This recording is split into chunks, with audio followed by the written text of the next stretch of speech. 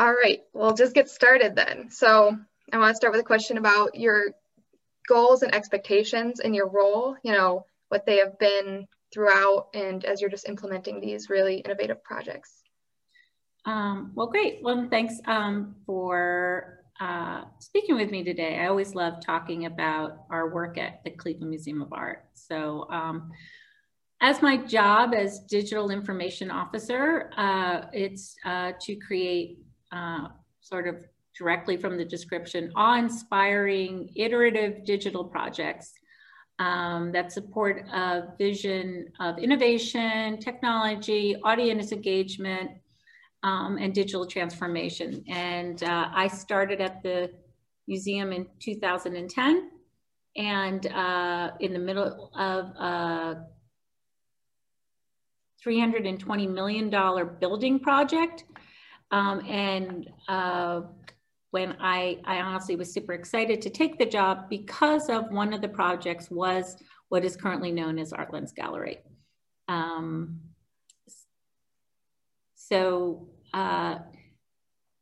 Gallery has been sort of a proof of concept for our complete digital strategy at the museum. And I say that in that it's important that anything we create is iterative, that it is something that we learn from and build upon.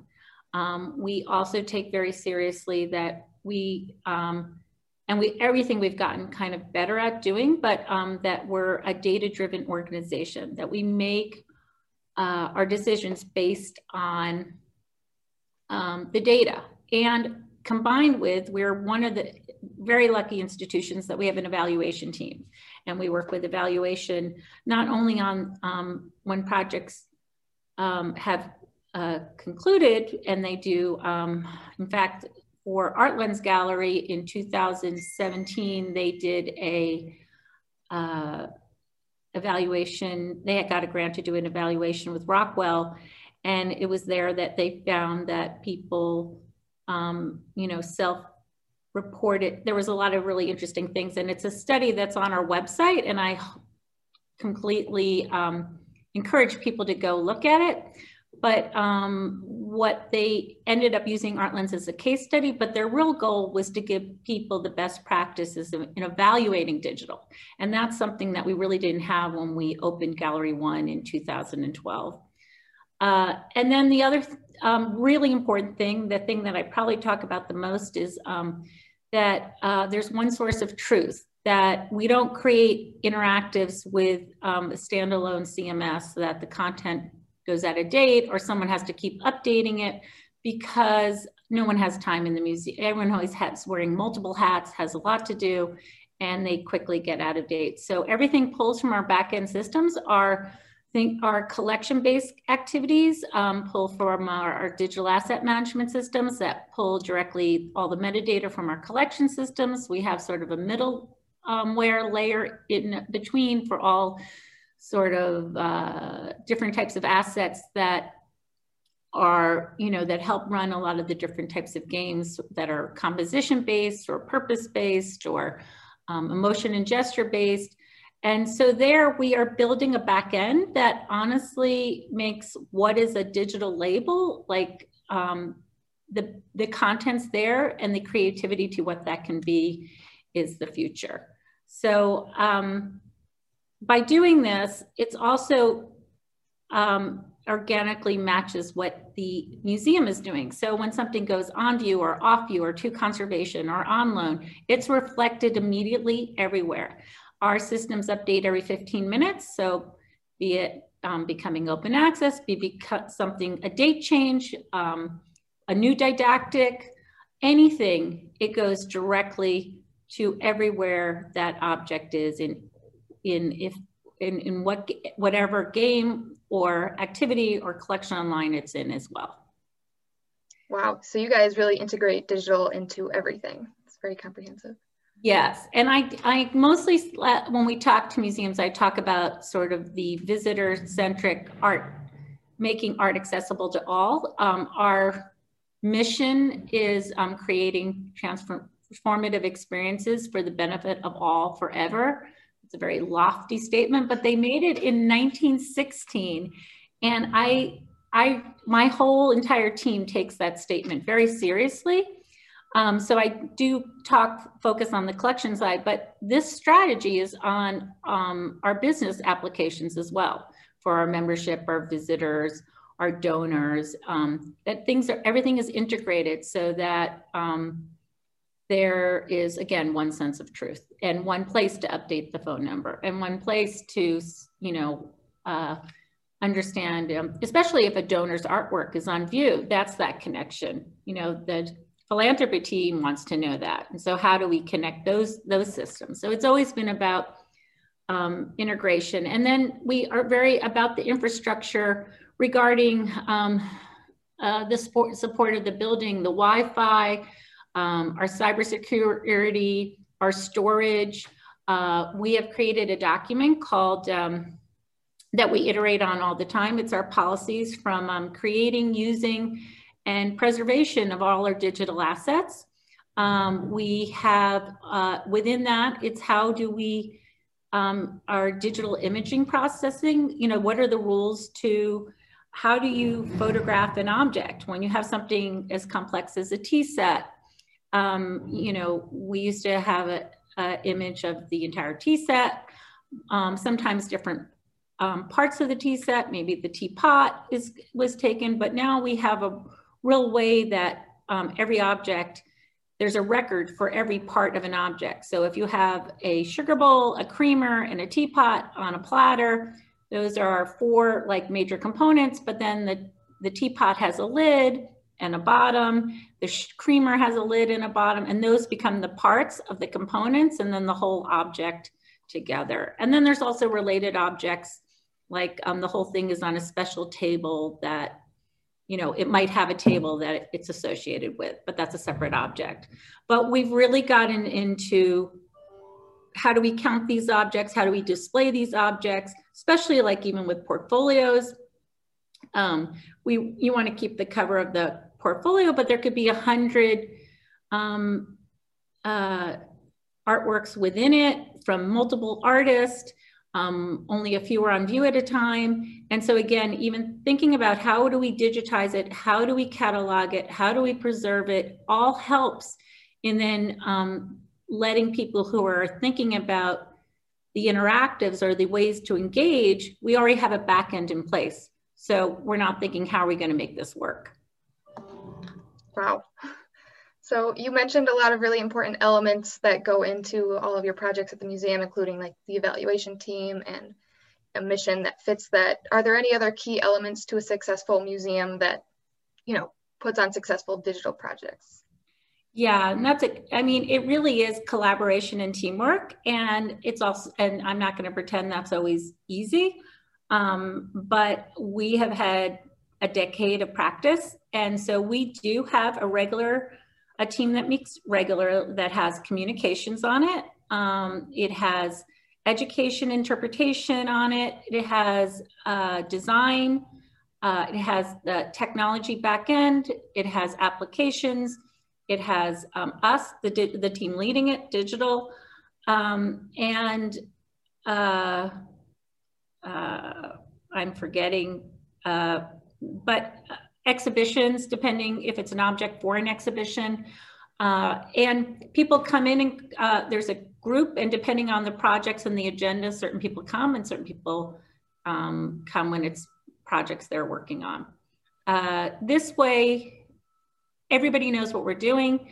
When I first came to the museum, there was a lot of departments doing their own projects, and there's museums, there's never enough resources or enough people. And so if this is just a made up example, but if advancements trying to make or philanthropy is making their own app, and education wants an app, and membership wants a digital card, if everyone's doing their own thing, we just know the visitor A doesn't want to download 3 things. But also we can't manage that. So by knowing what everybody's needs are, we have a form people fill out, we then discuss what is the scope. And sometimes it's in parts, maybe initially we need to have it be, be something that members can quickly scan to get get a discount. Maybe that's where we start. But we already know that where we're going, and we can think largely about the project, but know that we're doing it in stages and deploying it in stages. And especially this last year, once our museum closed last March, the composition of the digital innovation collaborative team changed, because now everybody was doing everything. All of a sudden, all of our events, our monthly dance parties, our academic symposiums, everything was going online.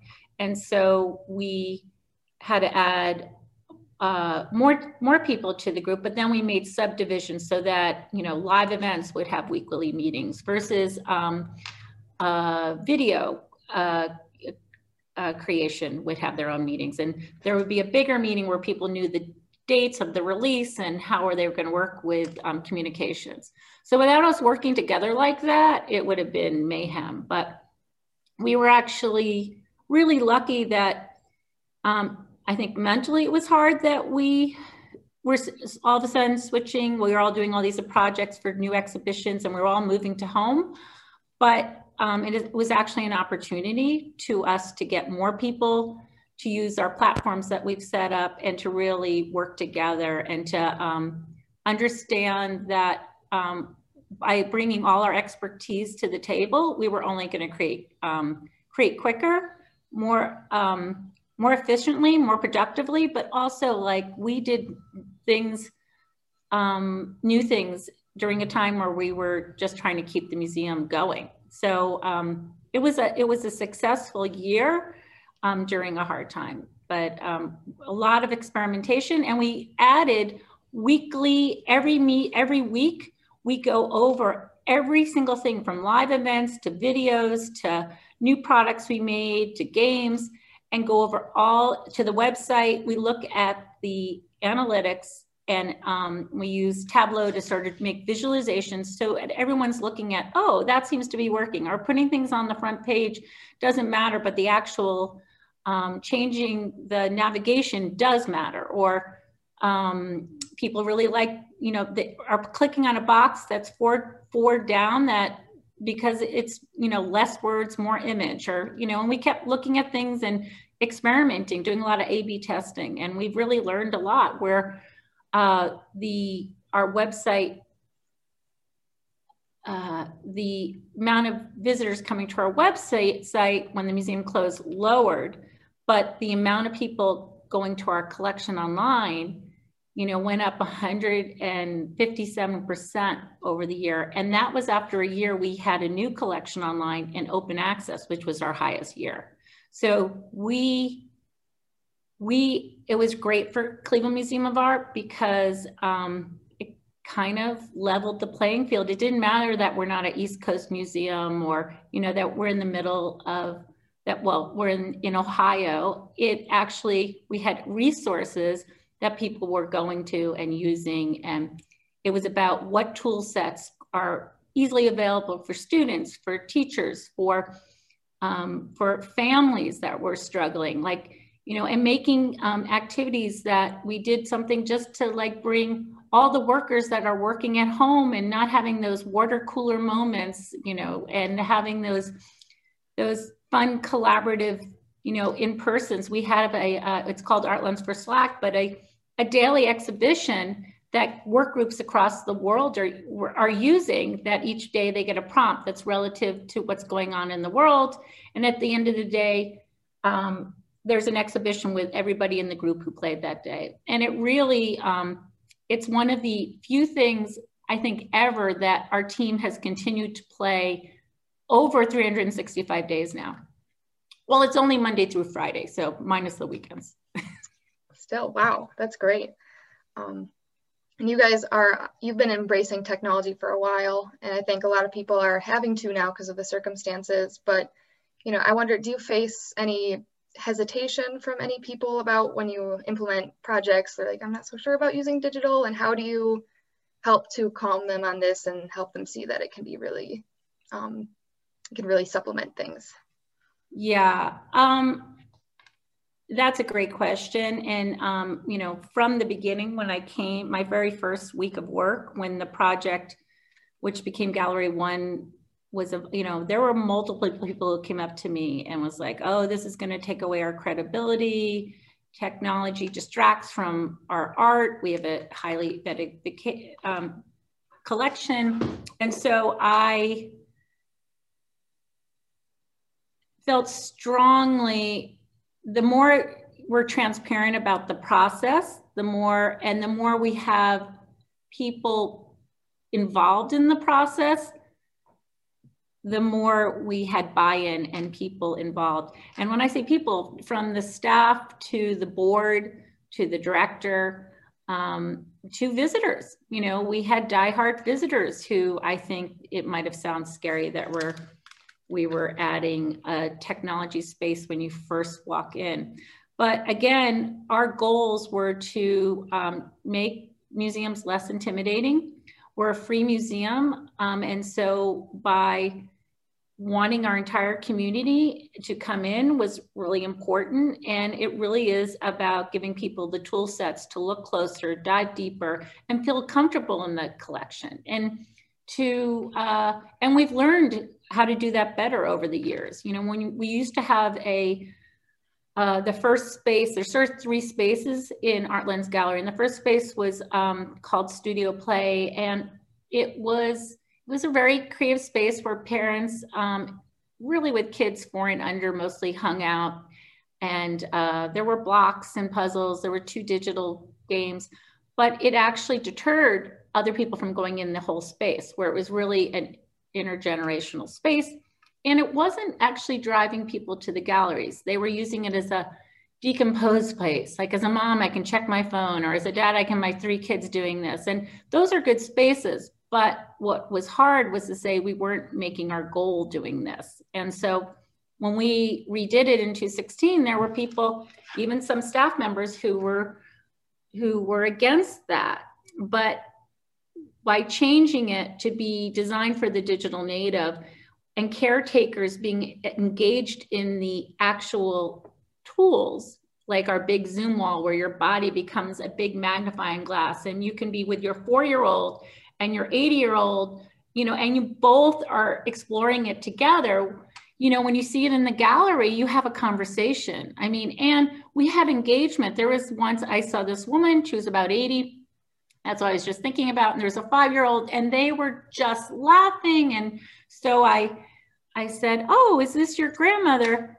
And I saw the woman's face, and I was like, oh, you know, maybe she's younger. You know, like, I was like, oops. And then she was like, no, we've never met. I'm Emily. And I was like, this is awesome.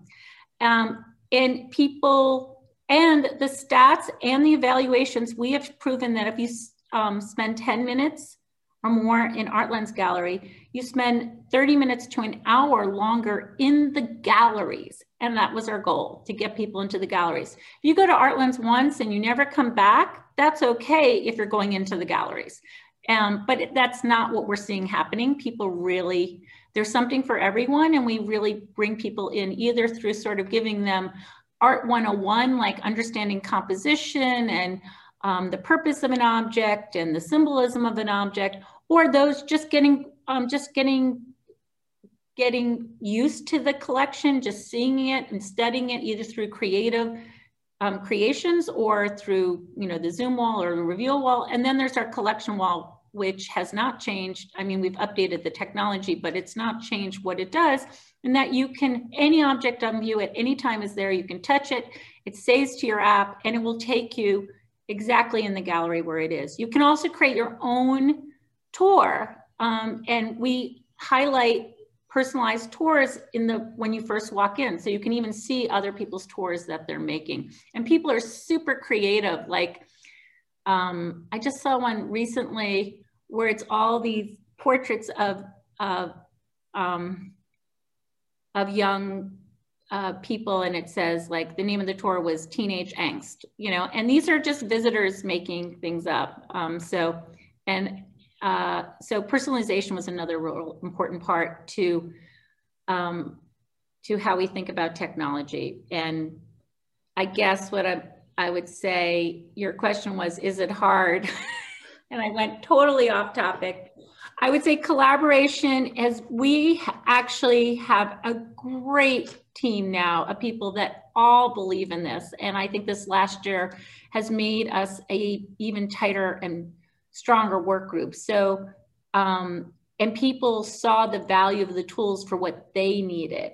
Even like that we had gotten everybody in cloud-based. I mean, we were using Teams before the pandemic. And so the transition wasn't as hard as it was for other institutions.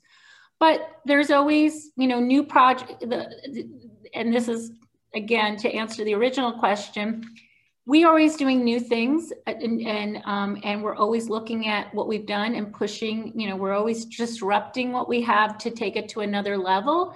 And that's uncomfortable for people, you know, and that always will be. But our process has gotten to a point where, you know, you're always going to have people think differently and sort of argue their point of view, but that makes it better. And we have real discussions about the project, where I think 10 years ago, it was about who owns it, you know, which is not a productive conversation, you know, a needed conversation, but it just was more about kind of turf wars. And now it's really about, how do we do this better? How do we make sure that all audiences, how do we make it from one voice to multi voices, you know?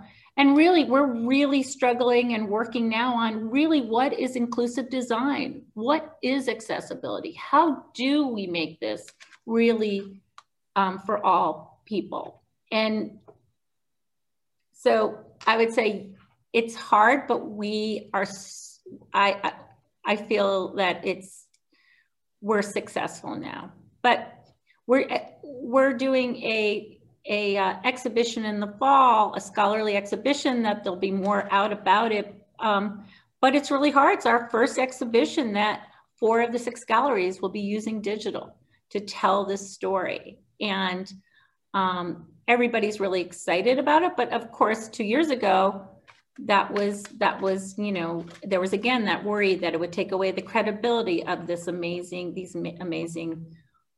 sculptures, instead of like, these are the tools that are going to help all sort of understand the conservation of these objects and more.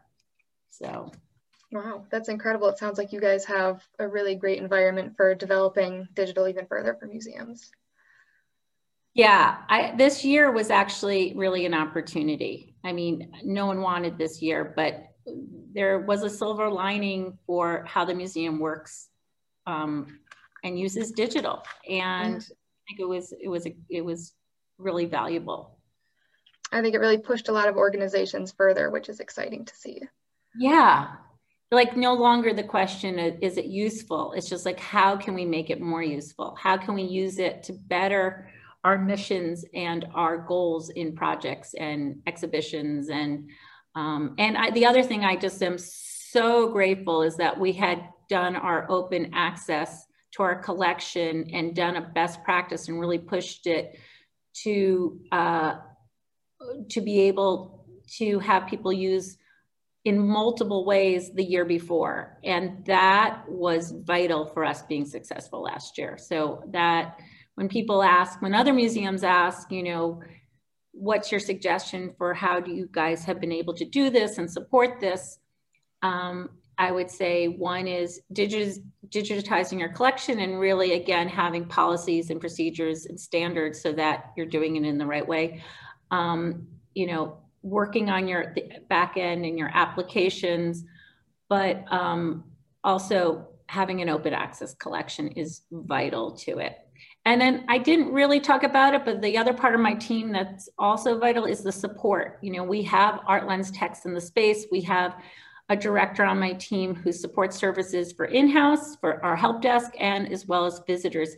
And that is vital to things always staying, making everything's working. So there's never a black screen when you come in, it's working. And they're also noticing if there's any issue of content issue, they can immediately, we have a whole process so that the back-end team can quickly fix something.